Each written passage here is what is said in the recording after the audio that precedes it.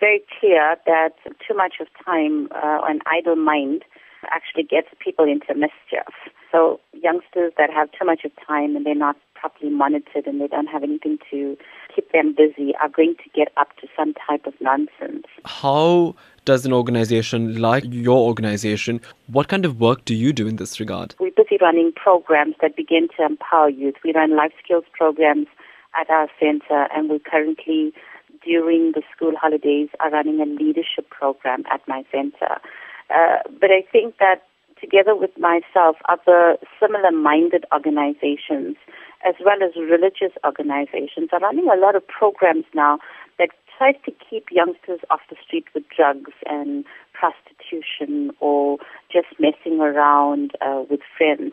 And the programs generally are around empowerment programs and awareness programs, why you shouldn't be doing drugs and get high on life rather than drugs, and do hugs, not drugs. And those are the kind of messages we're trying to pass out to youngsters. In terms of parents, I know a lot of the responsibility falls on their shoulders. Absolutely. How should they monitor their children's activity during this time? Parents need to firstly know where their kids are. And I think in this day and age where the cost of living is so, it's so high, moms and dads generally have to work. And where there's a single mom, you'd find that kids are generally not dependent to it at a time like this. And so basically parents, moms or dads need to know where their kids are at all times. It's important for us to have constant contact with them. Generally when I drop my sons off at school at 7, I know they're home again at 3. And so we know that the school has them at that time.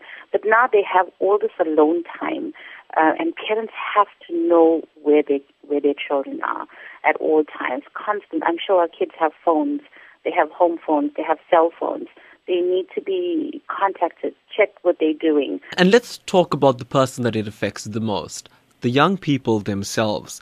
How should they be responsible during this time and send out that responsible message amongst their peers? Peer pressure is rife among youngsters.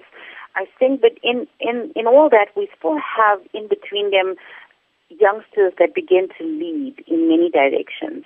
And I think that youth groups and youth leaders and just leaders in the community need to send out a very strong message to youngsters, whether they're in school or they're in between school and a job, that this is the time that we need to stay away from drugs.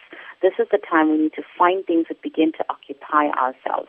And many organizations offer free courses, free life skills, free leadership courses, you're having free AIDS training. They need to start taking advantage of this.